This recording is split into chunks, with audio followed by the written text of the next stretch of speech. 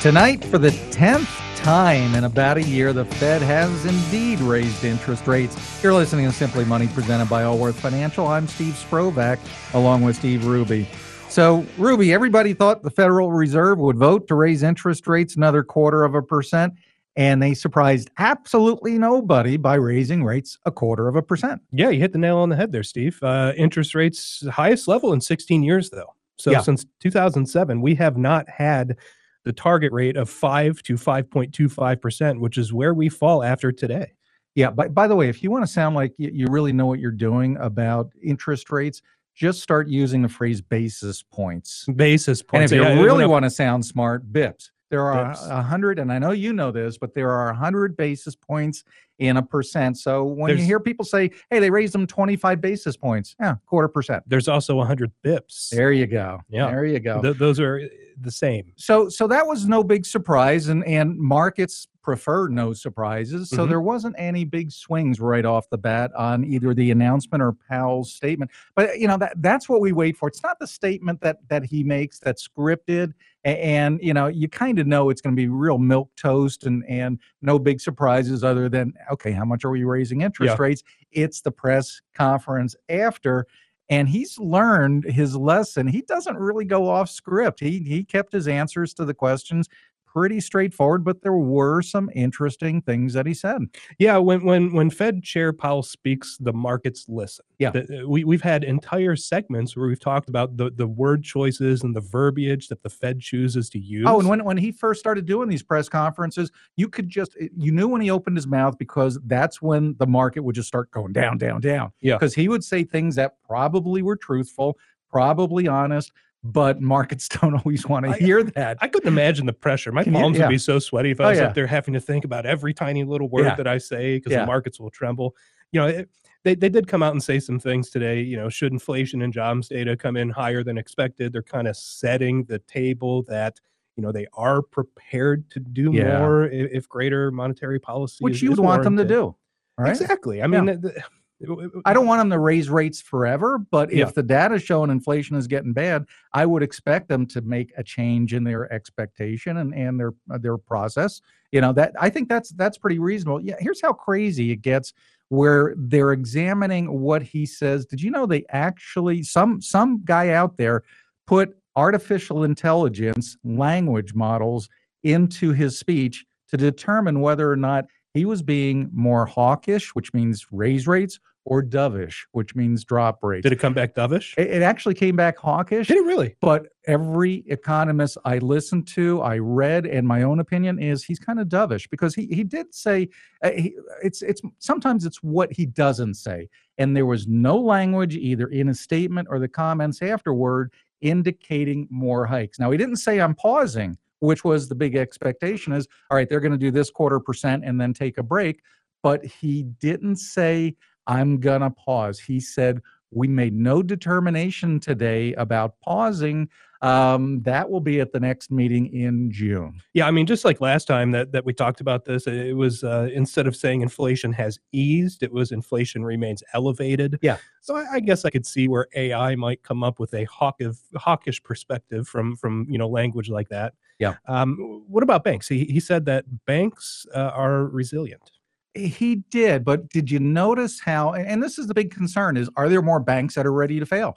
He said, he would have preferred if a regional bank took over First Republic. Instead, obviously, it was JP Morgan, which is the country's biggest bank, big bank. Got bigger. Yeah.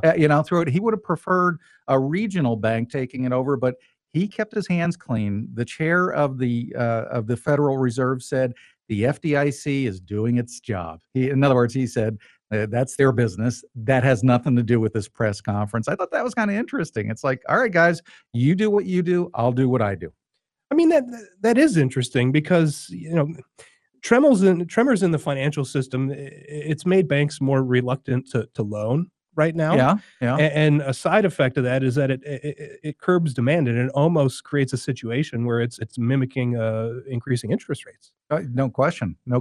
So it could be a snowball effect if things get out of control. But we talked about this on Monday with Chief Investment Officer Andy Stout when he was on the show. Yeah, that's a question I hit him with, and I've hit it with them. I've hit it hit him with it every time I've talked to him on the show is, what's going on with banks? Well, and he didn't keep in mind, Powell never said we're out of the woods. A matter of fact, he kind of threw the San Francisco Fed a little bit under the bus. I don't know if you saw this, but he was asked about the banking system. Is it still a concern? Do you still worry about the solvency of some banks? Mm-hmm. And he did. Powell said, yeah, banking conditions have broadly improved. But then he said, but we did have a February 14th presentation made to the Federal Reserve that did mention the Silicon Valley Bank and their issues, and they didn't seem to think it was a big problem at the time. That tells me he threw the San Francisco Fed under the bus because he just said, you guys missed it. That bank wound up going insolvent, and that was a big deal. So it tells me that they know that they got a black eye out of this deal, and I hope they don't let it happen again. You're listening to Simply Money on 55 KRC. I'm Steve Sprovak along with Steve Hruby, and we're talking about the announcements that came from Federal Reserve Chairman Jerome Powell today. He also had some interesting comments about labor markets. Yeah, while I have it in my mind, Steve, I got to bring it back to banks here. Yeah, it's such a hot topic right now, and you're talking about Silicon Valley Bank and First Republic. First Republic and Credit Suisse. You didn't mention. I feel like we need to talk about that for a moment here because those banks were very poorly run. They were. That's no secret here. That's why Andy Stout agrees with the statement that banks are resilient because some of these small regional banks that went under, they had a bank, depositors had a bank run on the cash because those depositors for SVB, those were tech companies. Yeah. When interest rates rise, they weren't getting the same type of cash flow that they had been historically. So they're like, oh my God, we need some cash. And then Silicon Valley Bank had these long duration bonds it was a greedy approach. And when interest rates went up, those bonds tanked. Well, I think the bottom line is any bank can potentially have a problem beneath the waves that maybe their depositors aren't aware of. And are there going to be others? Well, maybe. Maybe somebody out there has a big portfolio of commercial real estate that's running the banking department, or maybe big mortgages like did First Republic. Yeah.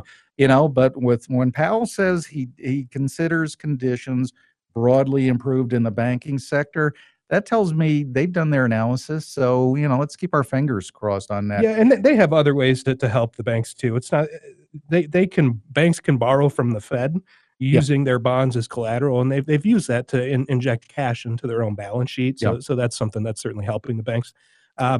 Labor markets. Yeah, that's labor markets. And here's why I wanted to talk about labor markets, because the Fed started raising rates aggressively because of inflation. It was getting out of hand. Well, when you have wage inflation, when companies have to start paying their employees higher salaries, give them large increases because they need to keep them, whatever the reason is, stuff costs more and the employees say, I'm going somewhere else unless you raise my paycheck. That kind of becomes a self-fulfilling prophecy. That helps inflation. In the industry, we call it anchored. Yep. It makes inflation tougher and tougher to bring down. And the comments that Powell made I thought were pretty interesting. He said labor is now in better balance. We're getting better participation, and the wage gains are actually slowing. That's good news. Yeah, they need the wage gains to slow so that there's not as much money in the markets. When there's not as much money in the markets, demand goes down and inflation goes down. Exactly. So, that you bring that up, and I see that as more of a dovish perspective. No question. Yeah. When the labor numbers start improving to help bring down inflation, because that was one of my biggest surprises from today's statement. Yeah, that's been a sticking point. That's been an issue that the Fed has been dealing with. And remember, they don't always have all the information in front of them. And there's a lag time for the decisions that they make for how long it's going to take before these effects actually are felt in the economy. So I know you've gotten questions. I've gotten several questions just today. So what do you think? Are we heading into a recession? That was discussed today. And Chairman Powell kind of surprised me that he thinks we're doing okay. Yeah, I mean, he's going to say that. That's the goal, though, of all this is to slow the economy. Yeah. Technically, there can be a soft landing. Yeah. That is possible. And of course, that's what they're aiming for. But it's a natural part of the business cycle. Recessions happen. It is, but does it have to happen now? Now, I got started in the business in 1981, and I saw the tail end of massive, rapid increases in interest rates under Paul Volcker, and he raised rates so aggressively that it knocked us into not just one, but two back-to-back recessions. Double-dip recessions. Yeah, so I think that's everybody's big fear that's been around a while is, okay, are these hikes going to put us into a really deep recession and make the current cutbacks and layoffs look like child's play? And what Jerome Powell said was he expects GDP will grow modestly this year, which, everybody in attendance is agreeing, well, that sounds like he doesn't think we're going to be in a recession. If they can pull off hiking interest rates as aggressively as they did, and we do not go into a recession, they nailed it. Yeah, I would be a little surprised, unfortunately, but you're right. They will have nailed it if that's what happens. We'll see, and that's why today's press conference, like all of the conferences with the Federal Reserve, are always going to say, but if the data changes, our opinion will change. Here's the Allworth advice. If you have a long-term financial plan, congratulations. You've been weathering stormy seas, and it's going to pay off. Coming up next, a lesson on exchange-traded funds. You're listening to Simply Money on 55 KRC, the talk station.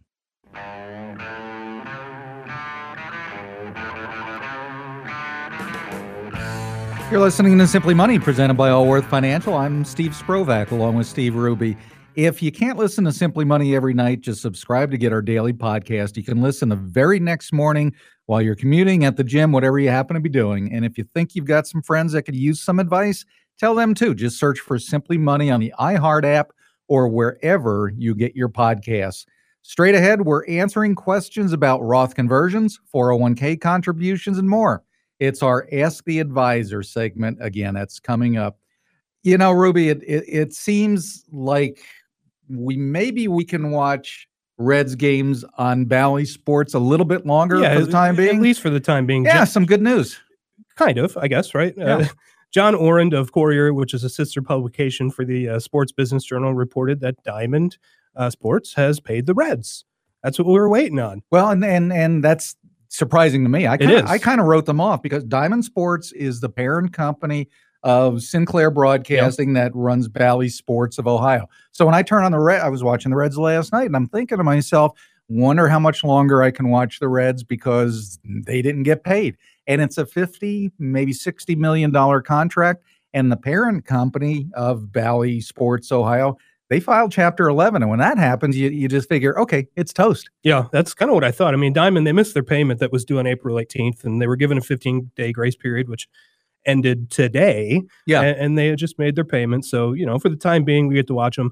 Major League Baseball did stand ready to take over the Red TV broadcast. That's kind of what we hypothesized. But I was wondering, would I have to pay extra for that then? Probably. Yeah, I know, right? But it's this payment has happened. There's still future payments that need to happen too. So I'm guessing if it's a quarterly payment, that buys us 3 months. Yes. I hesitate to ask where the Reds may be in 3 months, but they're kind of surprising me right now. They're competitive. I watched last night's game. I mean, they're actually playing some halfway decent baseball. I mean, I like going to the ball game no matter how good the team is performing. I just like the environment. I like being out there. I like the food. It's a good experience. Where I watch it on TV, I guess, isn't the most important thing. Yeah. But we get it for a little bit longer right now. Good news, at least for another, what sounds like 3 months. And it's good because I think we've got the best announcing team in the country. I mean, the pregame show, postgame show, I've never seen anything like it. All right. So tonight we want to touch on a topic that I know it confuses a heck out of a lot of people. But, we talk about it all the time. We're talking about exchange-traded funds, or ETFs. They've been around a while, but I don't think a lot of people really understand what they are. I mean, it's not that dissimilar from a mutual fund, but we're going to talk about some of those differences today because at the highest level, an ETF is just a bucket of securities that trades on an exchange just like a stock. So you can trade it anytime the markets are open between 9:30 a.m. and 4 p.m. Eastern. It trades just like a stock. And most people don't realize if you want to buy or sell a mutual fund, you don't buy it when you call it in during the day. It doesn't actually get calculated for the value and trade it until after the market closes. Yeah, until 4 p.m. That's the price that you get. You don't know what it will be because it settles at 4 p.m. Okay, so let's talk a little bit about what is an exchange traded fund or an ETF. I'll tell you what sold me on the concept, and I'm going back a good 10, 15 years. I don't think they're more than about 20, 25 years old. But mutual funds, they work. A mutual fund is a basket of either stocks or bonds or combination of securities, but let's just say stocks. So in a mutual fund, you get a whole bunch of different stocks. So if you're investing $1,000, instead of getting just shares of Procter & Gamble as an example, you might have Procter & Gamble and 200 others in a mutual fund. So it's very diversified, which is a good thing. On top of that, you've got a fund manager that's deciding, okay, I want to sell this stock and buy something different. They're actively managed. Yeah. Most exchange traded funds are not actively managed. This is a key difference. So what that means is a lot of these exchange traded funds, they're passively managed, and they just look to mirror an index. Yeah. Like the S&P 500, for example, which represents the 500 largest U.S. companies. It doesn't take a genius to copy off of an index. Right. So the expenses are very low, and that's good for investors because we don't need to pay a ton to hold an ETF. The expense ratios are very low. And it's not just a little bit of difference. I mean, a lot of stock mutual funds have internal expenses roughly around 1%. Yeah. So in other words, if you got 9%, no, the fund actually made 10. They just gave you 9 and kept that 1%. Yeah, exactly. And with an exchange traded fund, it's not that uncommon to see internal expenses like 0.06%. Yeah. I mean, next to nothing, because really all they're doing is it's kind of a bookkeeping role. You send in money and they split it among if you use the example of the Standard & Poor's 500, it's the same 500 stocks today that it was 20 years ago, that it will be 20 years from now. Or it could be large cap growth stocks. But the point is, on an exchange traded fund, they don't buy and sell. It's the same basket of stocks. You know exactly what you're getting. And that really came into play in 2008. That's when I made the switch, because in 2008, a lot of what you thought were conservative mutual funds that bought large dividend paying U.S. stocks, a lot of them took bets in growth and tech. And you didn't know about it till after the fact, and they got crushed. Why did I lose so much money in a conservative fund? Because they didn't have the holdings you thought they did. They changed them, and they took a bet that maybe you didn't agree with at all. In an exchange traded fund, you know exactly what you get. Yeah, I mean, as far as the managed portfolios that we use at Allworth, it's heavily invested in exchange traded funds for that reason. It gives us lots of control, and it flows through as lower expense to investors. You're listening to Simply Money on 55 KRC. I'm Steve Sprovak along with Steve Hruby, and we're talking about what is an exchange traded fund. Okay, we talked about the advantages, low expenses, knowing exactly what the holdings are. There's got to be some negatives. I mean, technically, there are ETFs. This is a stretch, though, Steve, because I don't see too many negatives in ETFs, especially when you're comparing it to mutual funds. Technically, there are actively managed ETFs that can have a higher expense ratio. It's not just passive ETFs that exist. There are active as well, so you need to be cautious of that. Yeah, that's where a fund manager is still making decisions and making changes sometimes, but it still trades on the open market between 9:30 and 4 p.m. when the markets are open. And they're few and far between. I didn't see actively traded ETFs until just a few years ago. And my opinion is, if you want an actively traded ETF, why don't you just buy a mutual fund? I mean, that's kind of what it is, you know? Some of the expenses are still lower, though. Yeah, and so an ETF is basically, it's an index strategy. It's an index fund. If you want large cap growth, large cap value, mid cap growth, mid bonds, whatever the case is, you can find an exchange traded fund, and the holdings will remain the same for as long as you hold it in almost every case.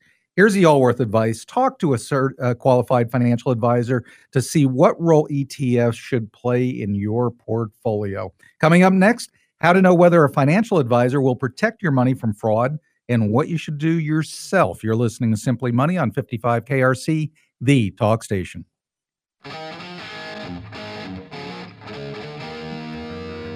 You're listening to Simply Money, presented by Allworth Financial. I'm Steve Sprovak, along with Steve Hruby. So when people hire a financial advisor, they're taking a big step because in a lot of cases, they're handing over their life savings. It's a big deal. So obviously, you want to make sure that your money doesn't disappear. And we're not talking about stock market losses. I mean, all you have to do, Ruby, is go back to Bernie Madoff. I mean, that's the nth degree of a bad example. So what do investors need to do to protect themselves and feel comfortable that this guy who they're signing over their life savings to isn't going to take the money and run? I would start with working with a credentialed fiduciary financial advisor because there is a lot that we need to do to stay current within the industry.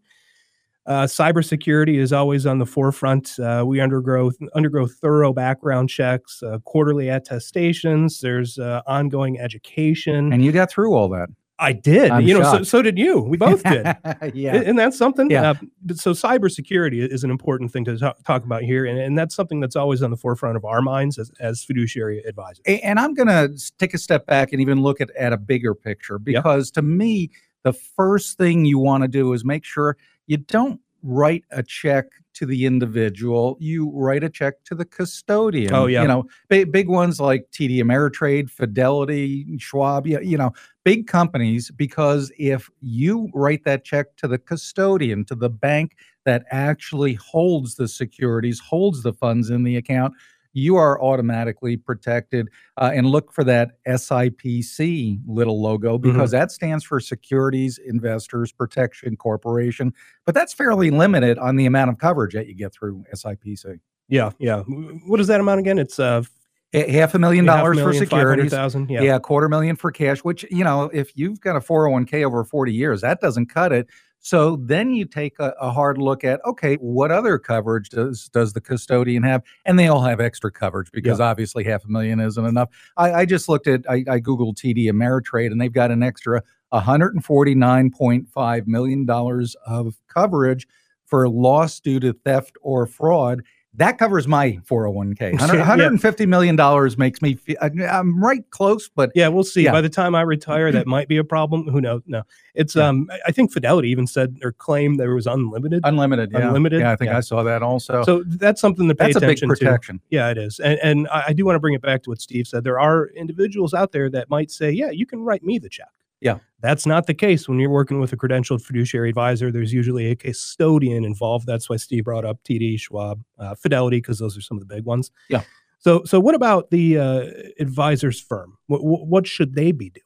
Well, I think one of the things you want to take a hard look at with the firm is, okay, are they using a custodian? And secondly, when you have access to your account, and most websites give you access to your account through their website, if they're not using two-step authentication, I would not be comfortable using it. I mean, I want to text with a separate code so that if somebody happened to get my account number, I know I've got my phone and I'm going to get notification. No, that's not me. Two-factor authentication is one of those things where sometimes people will grumble, oh, I don't want to do this. I don't want to deal with that. How many of these passwords do I have to remember? What is worse? Yeah.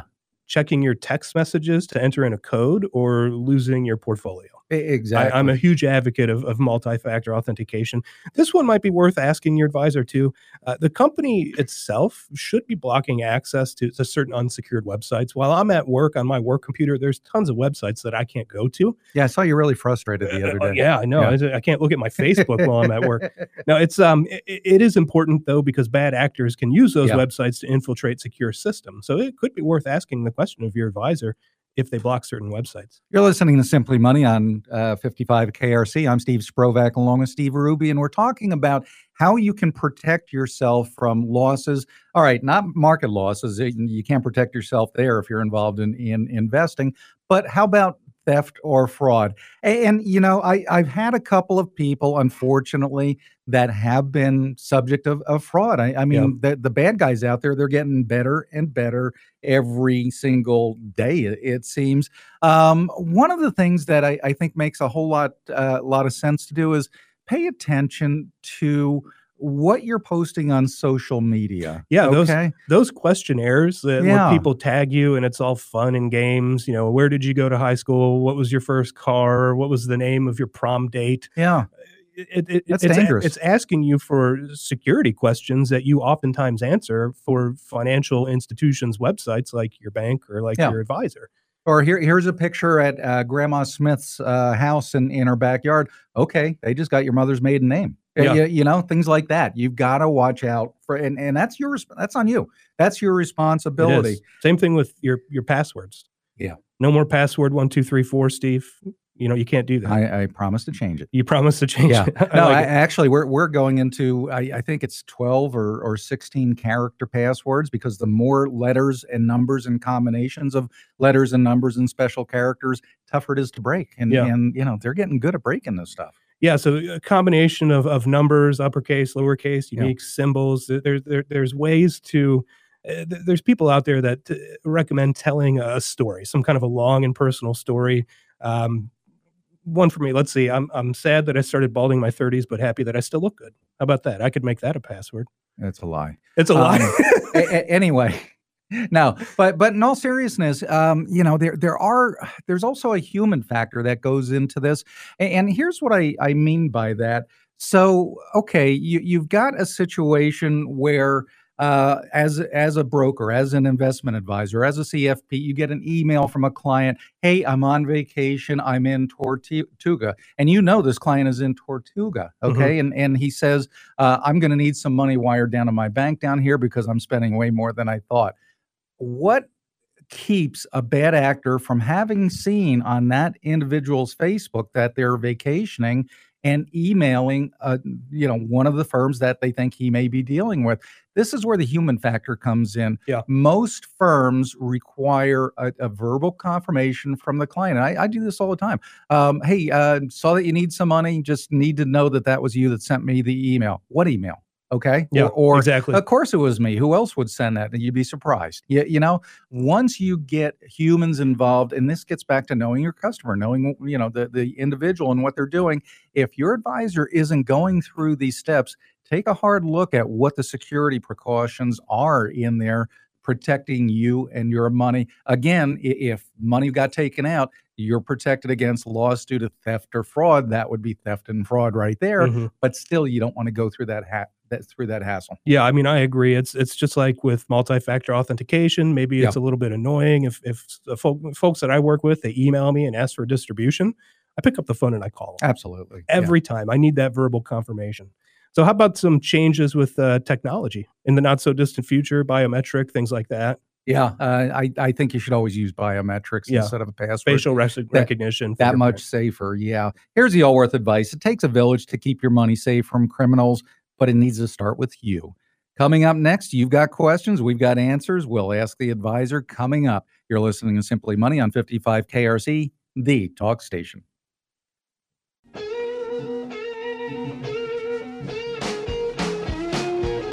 You're listening to Simply Money, presented by Allworth Financial. I'm Steve Sprovak, along with Steve Hruby.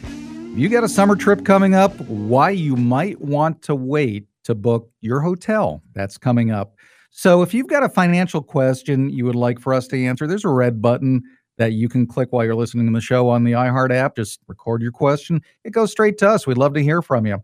First up, Deborah in Villa Hills says, I hear all the time about the age sweet spot for doing Roth conversions, but when should you not do a Roth conversion and why? Good question. It is a good question. And first and foremost, what comes to mind for me is if you're making a very high income and you're close to retirement. Yeah. Because what happens when you do a Roth conversion is you take your pre-tax assets, you pay taxes on those dollars, an existing IRA or a 401k. You can do that in some of these 401k plans, and you move it into Roth dollars. Yeah. So that's a tax event the year that you make that transition. But moving forwards, you get tax-free gains on those assets, and it removes it from RMD consideration. Yeah, but do you want to do that taxable event? Do you want to do a Roth conversion when you're making lots of money? No. Hands down, no. Usually, I see it makes sense when the person retires. So let's say you retired December 31st of 2022.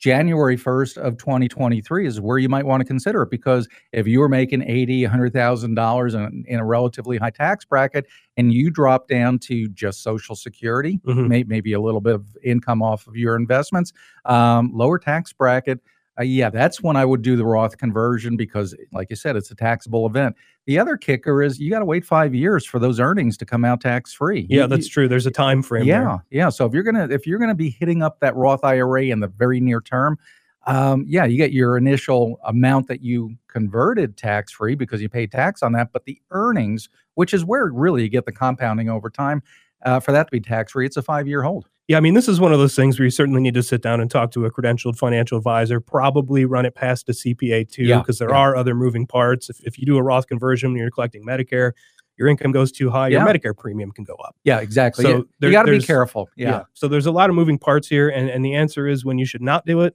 when you are still working for the most part, especially if your income is high. Exactly. So just because somebody ran a seminar saying everybody in that room should do a Roth conversion, no, not everybody should. Talk to your accountant and talk to your advisor. Okay, Jerry in Deer Park, I currently have my 401k contributions going to 4 funds, 25% in each one, but there's a lot of other choices on the menu. Am I diversified enough? I mean, that's a loaded question from Jerry because it really depends on the funds that he's in.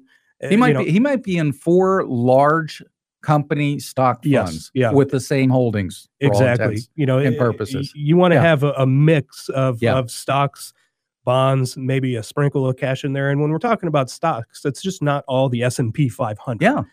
That's large cap, mid cap, small cap, international securities. They don't correlate necessarily what's going on with domestic stocks. Sometimes they perform better, sometimes they perform worse.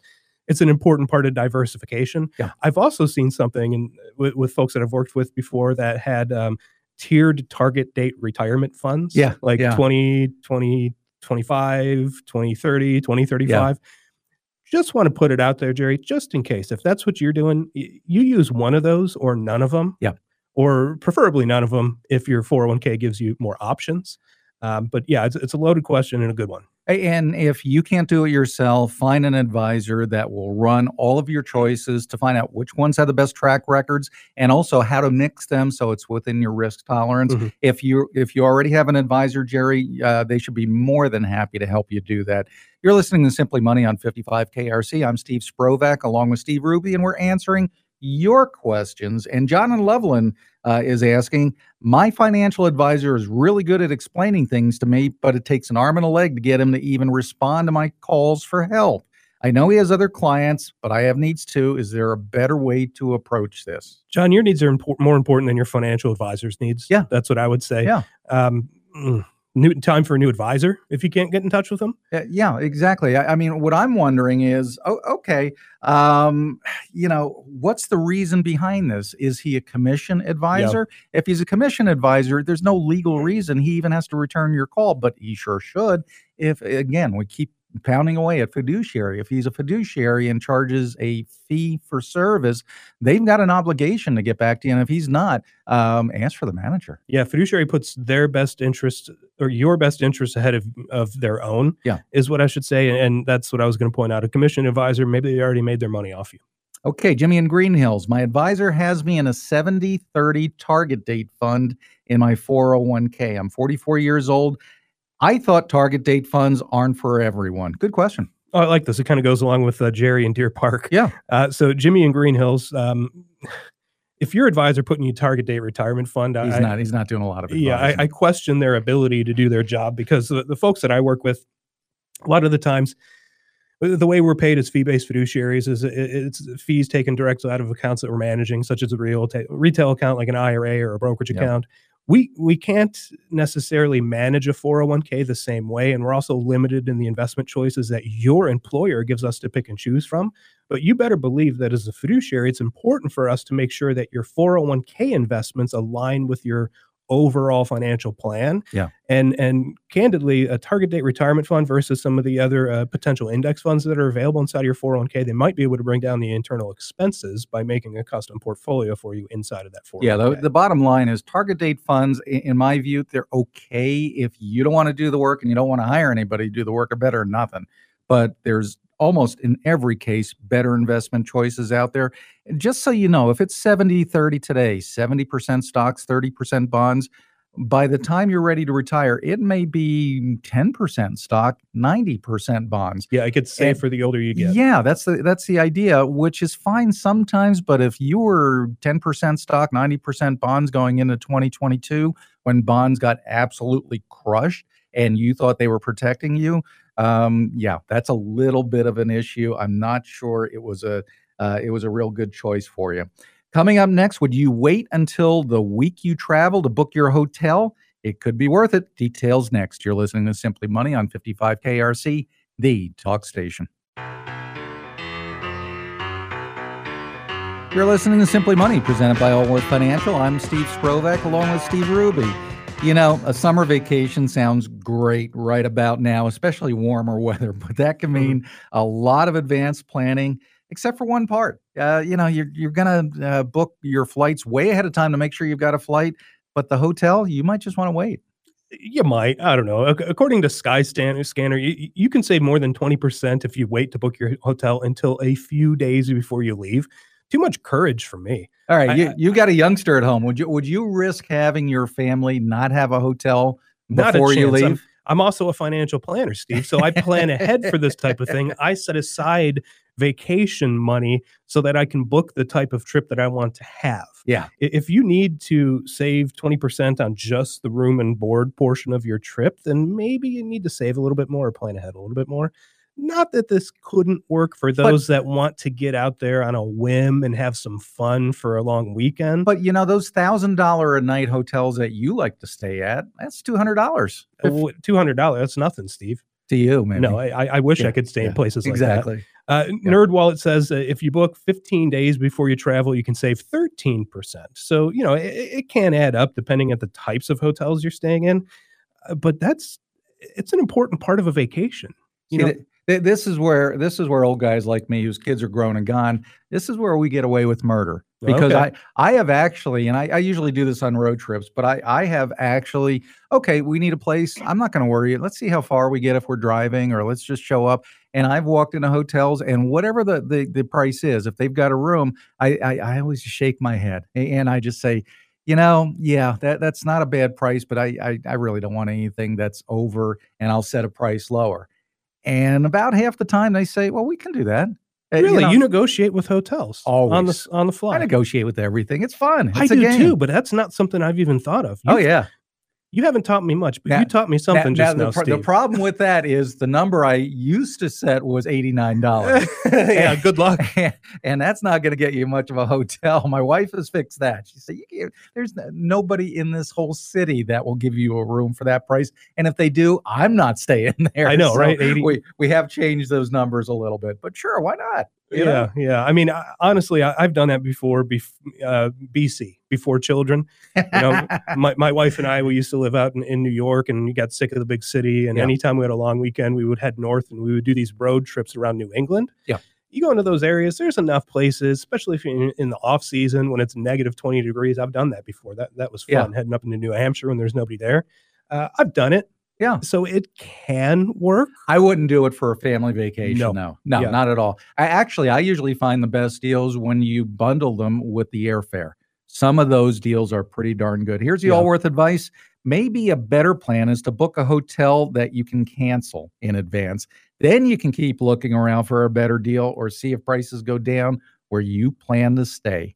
Hey, thanks for listening, and tune in tomorrow. We'll be back, and we're going to talk about all the reasons to think carefully about where you're going to retire. You've been listening to Simply Money, presented by Allworth Financial on 55 KRC, the talk station.